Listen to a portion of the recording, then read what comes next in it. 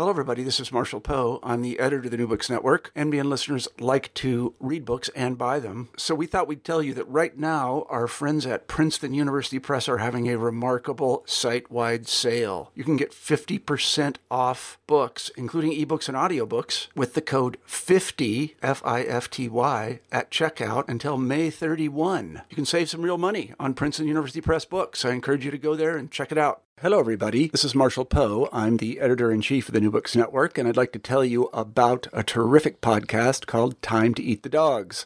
It's hosted by Michael Robinson, a historian, and it's about exploration. Now, if you're clever, and I know you are because you listen to the New Books Network, you can probably figure out why a podcast about exploration would be called Time to Eat the Dogs. Well, Michael has interviewed many scholars and historians and researchers, and he even interviewed an astronaut about their books about exploration. You can find Time to Eat the Dogs at timetoeatthedogs.com. What else? You can also find it on iTunes. As I say, we really love this podcast at the New Books Network, and we love it so much that we're going to republish some of Michael's excellent interviews. And if I would just stop talking, which I'm going to do presently, you'll be able to hear one of those interviews. So I'm going to stop talking.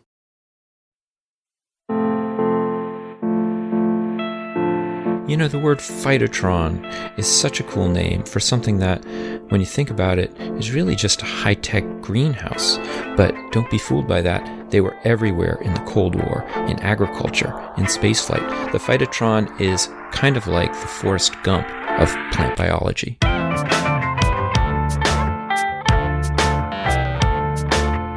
It's time to eat the dogs. I'm Michael Robinson. Today I talk with David Munns, professor of history at John Jay College, about his new book, Engineering the Environment, Phytotrons and the Quest for Climate Control in the Cold War.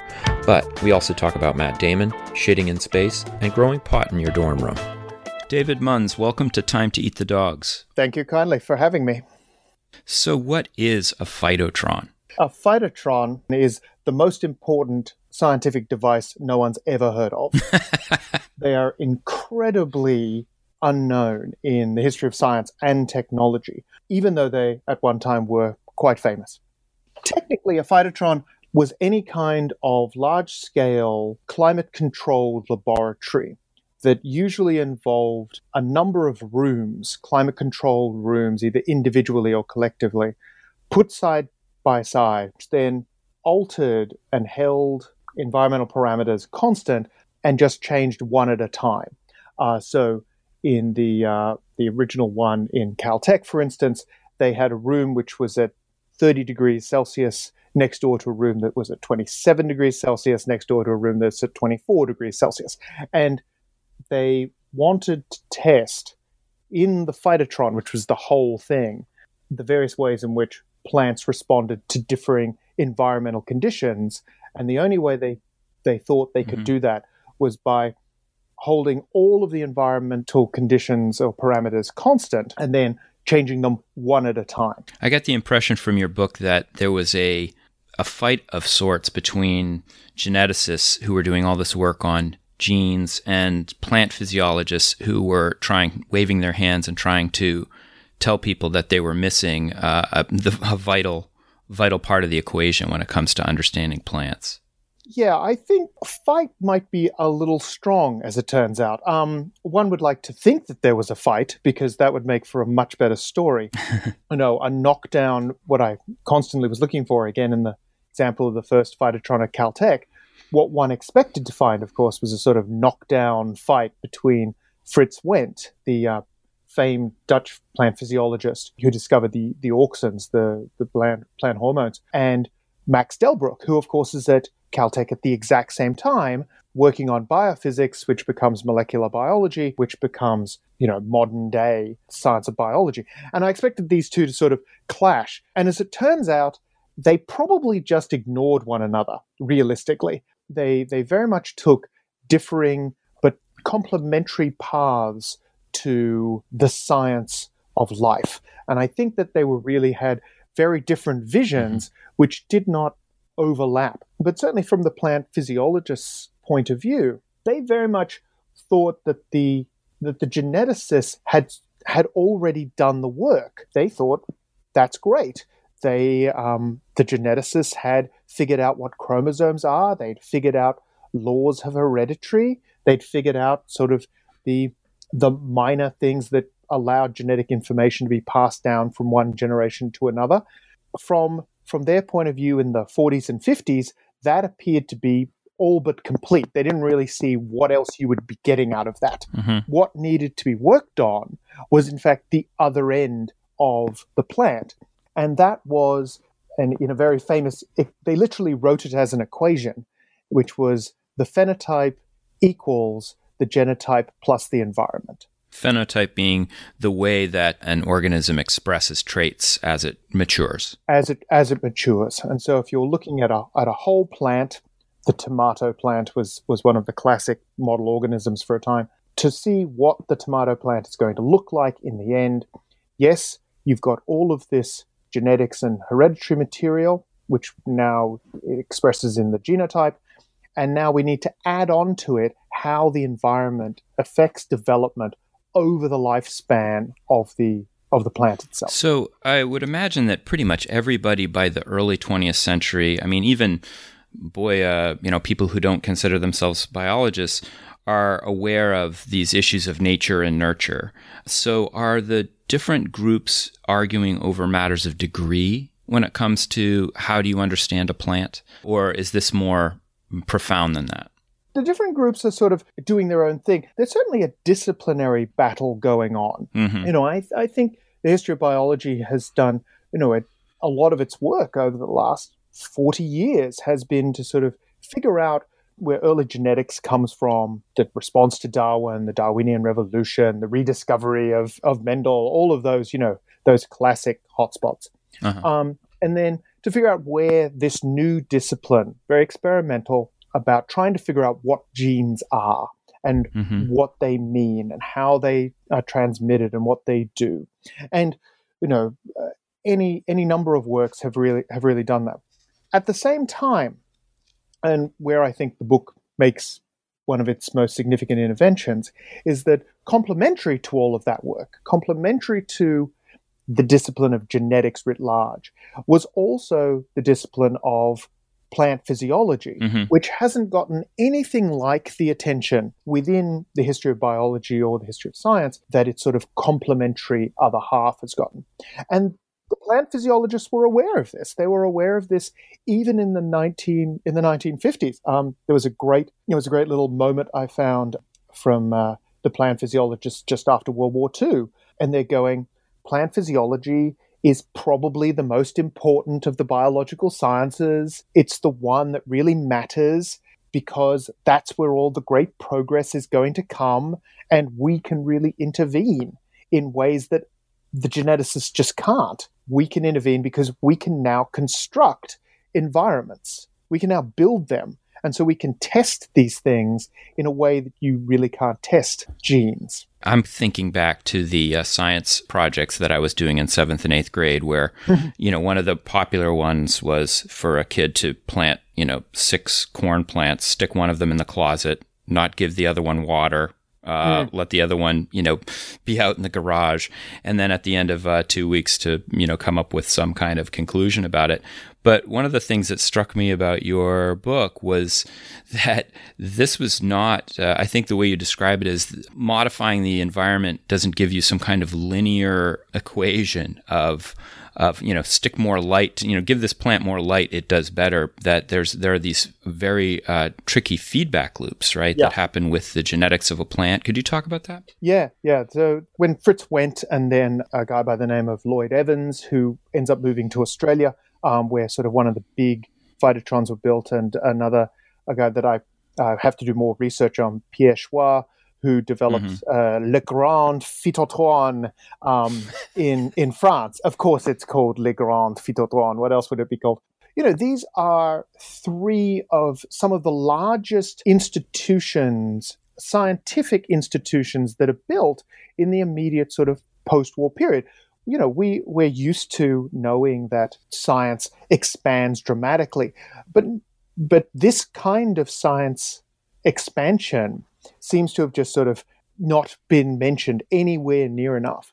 And so what happens is that all these guys are working on this, and they think at the beginning that it is a very reductionist process. So there's a very similar story, I think, at the outset between origins of molecular biology and origins of phytotronics, as some people will call it in the end, which is that if you can establish the exact environmental parameters under which plants grow best, then all you have to do is keep the genes constant, which is easier to do for plants than it is to do for lots of other things, and you keep growing it. And indeed, modern hydroponics largely comes from this. We simply grow food under hydroponics conditions at the best growing position. So the famous example was the potato, which was that if you grow Idaho potatoes and you grow them in 25 degrees Celsius, they grow at the maximum rate. If you grow them at 26, they grow slightly less slowly. If you grow them at 24 degrees Celsius, they grow slightly more slowly. But if you grow them at 25, you get the maximum growth you're going to get out of Idaho. But if you grow Kennebec potatoes, they actually need to be grown at 23 degrees Celsius. If you grow them at 24 or 25, they actually grow less. I mean, it seems to me what you're talking about, it would be of an immense practical application to farmers growing potatoes. Are there people who are varying the environmental conditions to actually figure out genetic causes of these feedback loops? Or, I mean, I guess the question differently phrased is, what were people doing with the science they were getting out of the phytotrons? There was a lot of hope, as far as I can work out, about what they were going to do with the science of the phytotron. Yeah. And certainly one of the more interesting facets is that certainly agricultural industry, which of course is a very big feature and is sort of the almost silent partner in the book, I think, is that the book sort of talks about academic institutions. It talks about academic scientists. But behind them and around them are what we would now call, the sort of the mass agricultural corporations. And so the most sort of famous is the Campbell Soup Company, who wanted to grow tomatoes in the more extreme climates of the American Southwest. And so they supported a multi-million-dollar expansion of the Caltech Phytotron to test these new varieties and new environmental conditions to try and come up with a tomato that would survive in New Mexico or Arizona and would flourish under those kinds of environmental conditions. And they only met with limited success. As far as I'm aware, they actually never really pull it off. But they're putting a lot of effort into this. In Australia, it's sugarcane. Colonial Sugar Refinery, one of the largest sugar companies in the world, is building its own phytotron in Australia to do this. The rice industry is doing this in Southeast Asia, and the tobacco industry, very famously in North Carolina, sponsors its own phytotron essentially to look at these kinds of conditions for tobacco plants. I mean, this must have made some scientists feel rather nervous, right? Because as you write in your book, there had been a real kind of status that had been attached to doing pure research, where you're trying to decode the laws of nature. And especially, I'm sure that many of these scientists are, as you were saying, looking at physicists with their cyclotrons coming up with new subatomic particles. And here they have the Tobacco Research Council or whatever saying, can you grow us bigger plants? Can you talk about that tension? So to return to sort of the feedback, I think the idea of feedback in science then works in at these multiple levels.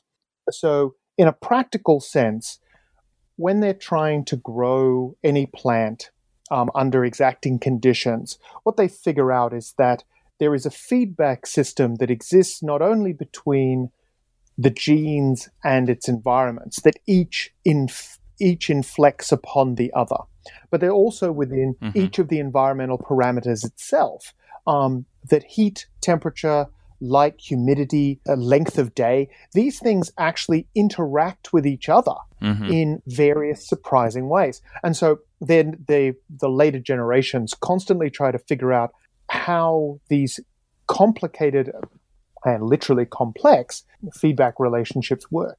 At the same time, there's also feedback between various sciences. So the idea is that the thing is called a phytotron. It's not just called a plant research laboratory. It's not called an experimental station. It's literally called a phytotron. And this is sort of it's one of those moments, I think, where you go, that what's going on here resonates at a far more significant level than just sort of academic debates or even notions about what is nature and how we integrate. This is really about the identity of scientists in the post-war period and what you do with that and what it looks like in the world that physics has made in the wake of World War II. And the adoption and the widespread adoption of the word phytotron, and indeed of all the other trons, signals, I think, that there's really an intense feedback that we tend to look at the creation of physics in the post-war period as it's the physicists. They are the heroes. They've done it. But there's a feedback there as well. The biologists who are replicating or attempting to replicate what they see as the successes of physics are also feeding back into physics' own success. That this I think is an important aspect of the phytotron story, that is in fact as much about the allure and the image that physics has created and how that is sustained over time. So I was thinking about these parallels you were making to the amazing physics work that's being done in cyclotrons and in other particle colliders. And then this phytotron, which, as you said, is in this kind of feedback loop. People are looking to physics for this, but that the phytotrons are actually really cooler looking than the cyclotrons, I think. I mean, they're just way cooler. I mean, like the climatron, which you have an image of in your book, it really looks like a spaceship, and and so many symbols. I mean, honestly, this is too much information, I think, for the podcast, but when I read your book cover and it was about phytotrons, I thought instantly of the phototron, which my girlfriend grew pot in her dorm closet. Excellent. Excellent. And so I kind of laughed about that, and then thought, after reading your book, like, actually, these are really connected at this second level that you're talking about, all of the symbolic. So can you talk just about what place you think that has in American or even international society, the symbol of these things? Yeah. So when I first encountered this, it was this strange moment of what is a phytotron? That was literally my question. That I sent off to Nick Rasmussen, who was my former advisor, and he filled me in on a couple of the details, and it just resonated with me because the phytotron seemed such this bizarre word that had come out of somewhere, and I didn't really know where, but it really did resonate with the culture of Cold War society, and not just Cold War America. The largest phytotron in the world is actually the Grand Phytotron in the Soviet Union, which I only mentioned briefly in the book because I know practically nothing about it, and I'm desperate to find someone with Russian language skills who can go and do the research for me. The second largest is the one in Australia, and then the third largest being the one in France, with the fourth largest being the Grand National Phytotron, which is the University of Wisconsin at Madison, which was renamed the Biotron. But the Americans invented it. The first phytotron was at Caltech. And what I think they got out of this was that they got this great sense. Someone was talking about this. It's too easy to forget just how optimistic the sort of late 1940s and 1950s really were. They were this great, optimistic, modernist time. And we, in the wake of the sort of the 1970s and 80s, we look back on that and go, no, they were all very naive. But at the time, embracing modernist ideals about absolute control over the physical world is not an unreasonable expectation, that this is just something we really can do.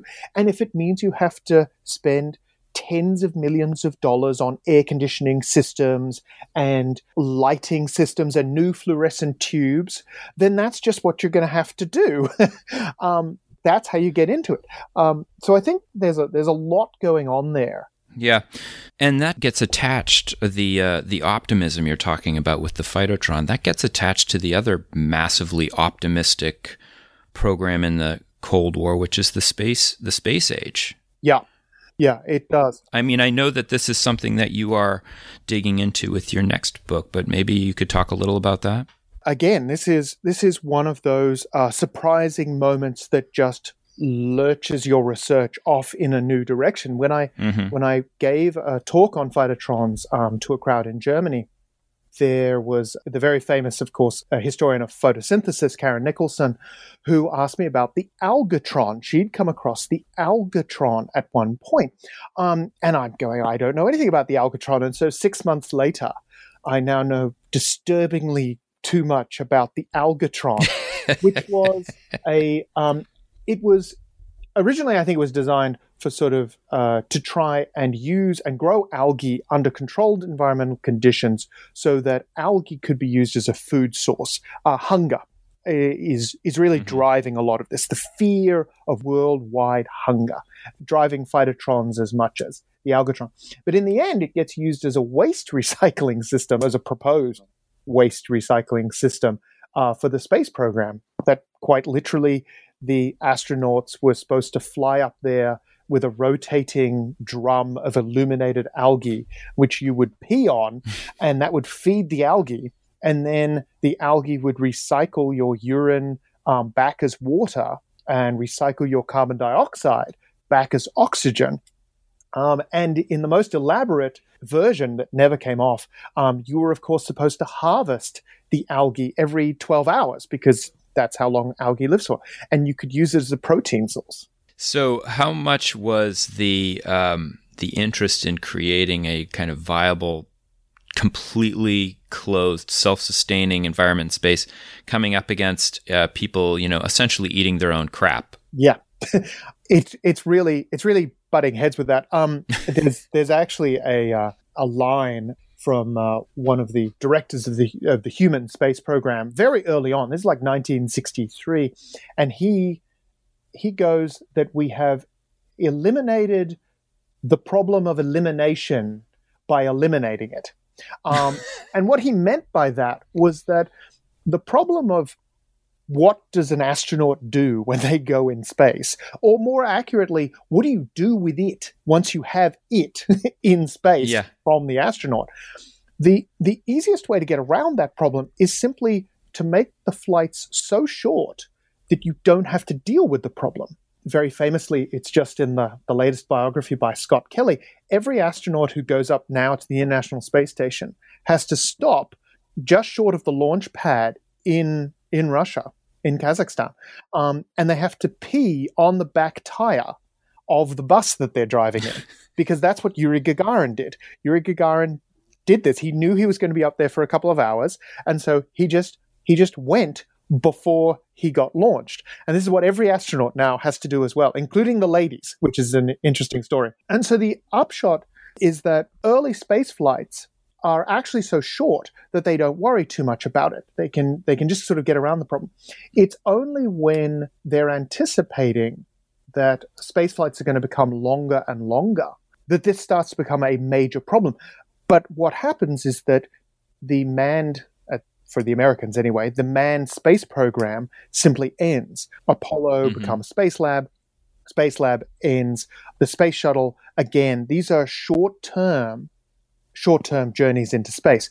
The kinds of times that would make it worthwhile, because this is a very complicated system of trying to launch bioregenerative algae ponds into space, is at least in the order of months. Unless you're going to be spending at least months in space, it's just not worth the effort.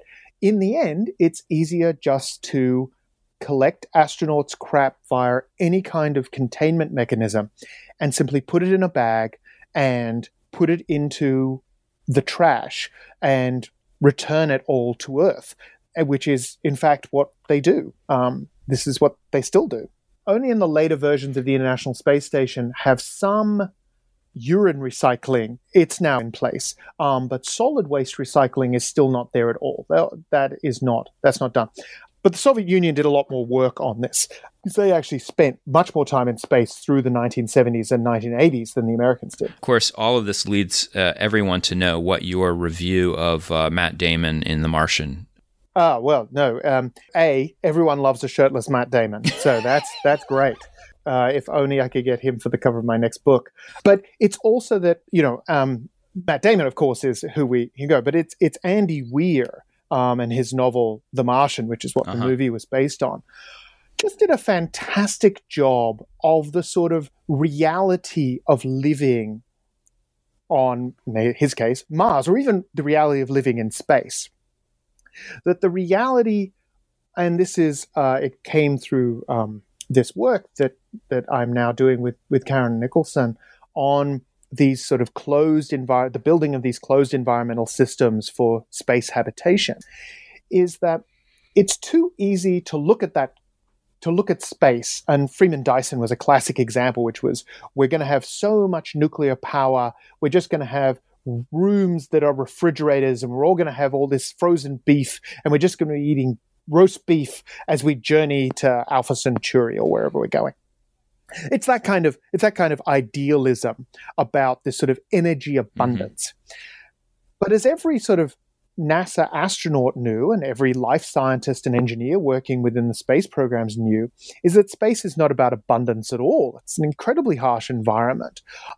And to make life sustainable and habitable in a space environment means that you have to make some fairly confronting decisions about what you do with your waste. Because in space, it isn't really waste. It isn't just something you can throw away. They are nutrients, which are, as Mary Douglas would famously say, they're just nutrients out of place.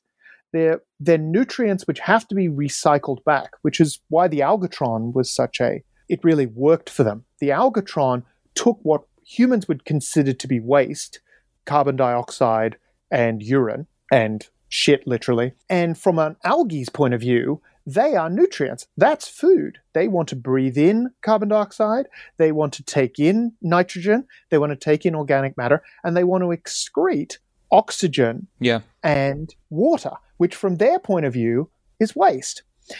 And once you decenter the human in your life stories, once you decenter that it's all about and only about the human, you start to see the engineering problems that these guys are running up against when they're trying to build this.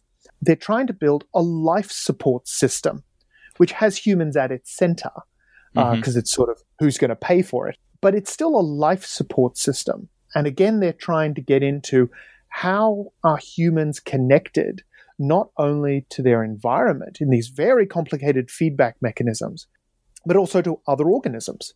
And how many organisms do you really need to take up there to completely close nutrient, material, and energy loops so that you're not just throwing a lot of material out the back door? There's a kind of irony to your project. Reading the first chapters of it, where people are coming up with this cyclotron as essentially a way of creating an artificial environment. Like, hey, we don't even need to do field research anymore. We can do it all in our room. And then by the late chapters, or even when you're talking about your next project, it's like, well, yeah, but now we're going to put the room on a rocket and blast it into space. Yeah. And that's essentially going to be the environment we explore with. I mean, it's just very, very funny. It's great. And in some respects, I think that's true. And that space as being, an environment which humans are just very unfamiliar with. And, reading Scott Kelly's, excellent memoir that just came out. He just completed, Scott Kelly was the astronaut on the International Space Station who completed a year in space, and very famously was a twin to return us to that competition between genetics and environment. One of the reasons he was selected is he has a twin brother. And so they were both monitored for what is the environmental effects on a similar organism, keeping the genetics constant and seeing what the environmental effects are. So this kind of exploratory work is still ongoing. This kind of complementary work between the science of, let's say, genetics or molecular biology on the one hand, but also whole organism and environmental work on the other, and that those two things need to speak to each other far more than I think they're sort of popularly assumed to do. Once we all have our genetically tailored medical cures for any disease you can think of, that's the end of the story. Well, no, it's not, as it turns out, because those things will always exist within environments, within complicated cells, which are within complicated bodies, which are within complicated environments, all of which interact with each other. David Munns, thank you for talking to me today. No worries at all. Thank you for having me on the program. That's our show for today. Our theme music was composed by Zabrat. If you want to listen to other episodes of Time to Eat the Dogs, subscribe to the show wherever you get your podcasts. Please take a few moments to rate and review it. I'd like to hear what you think. If you have an idea for a guest or you just want to get in touch, email me at timetoeatthedogs, that's one word, lowercase, @gmail.com. You can also find episodes, links, blog posts, and a lot of exploration-related stuff at timetoeatthedogs.com.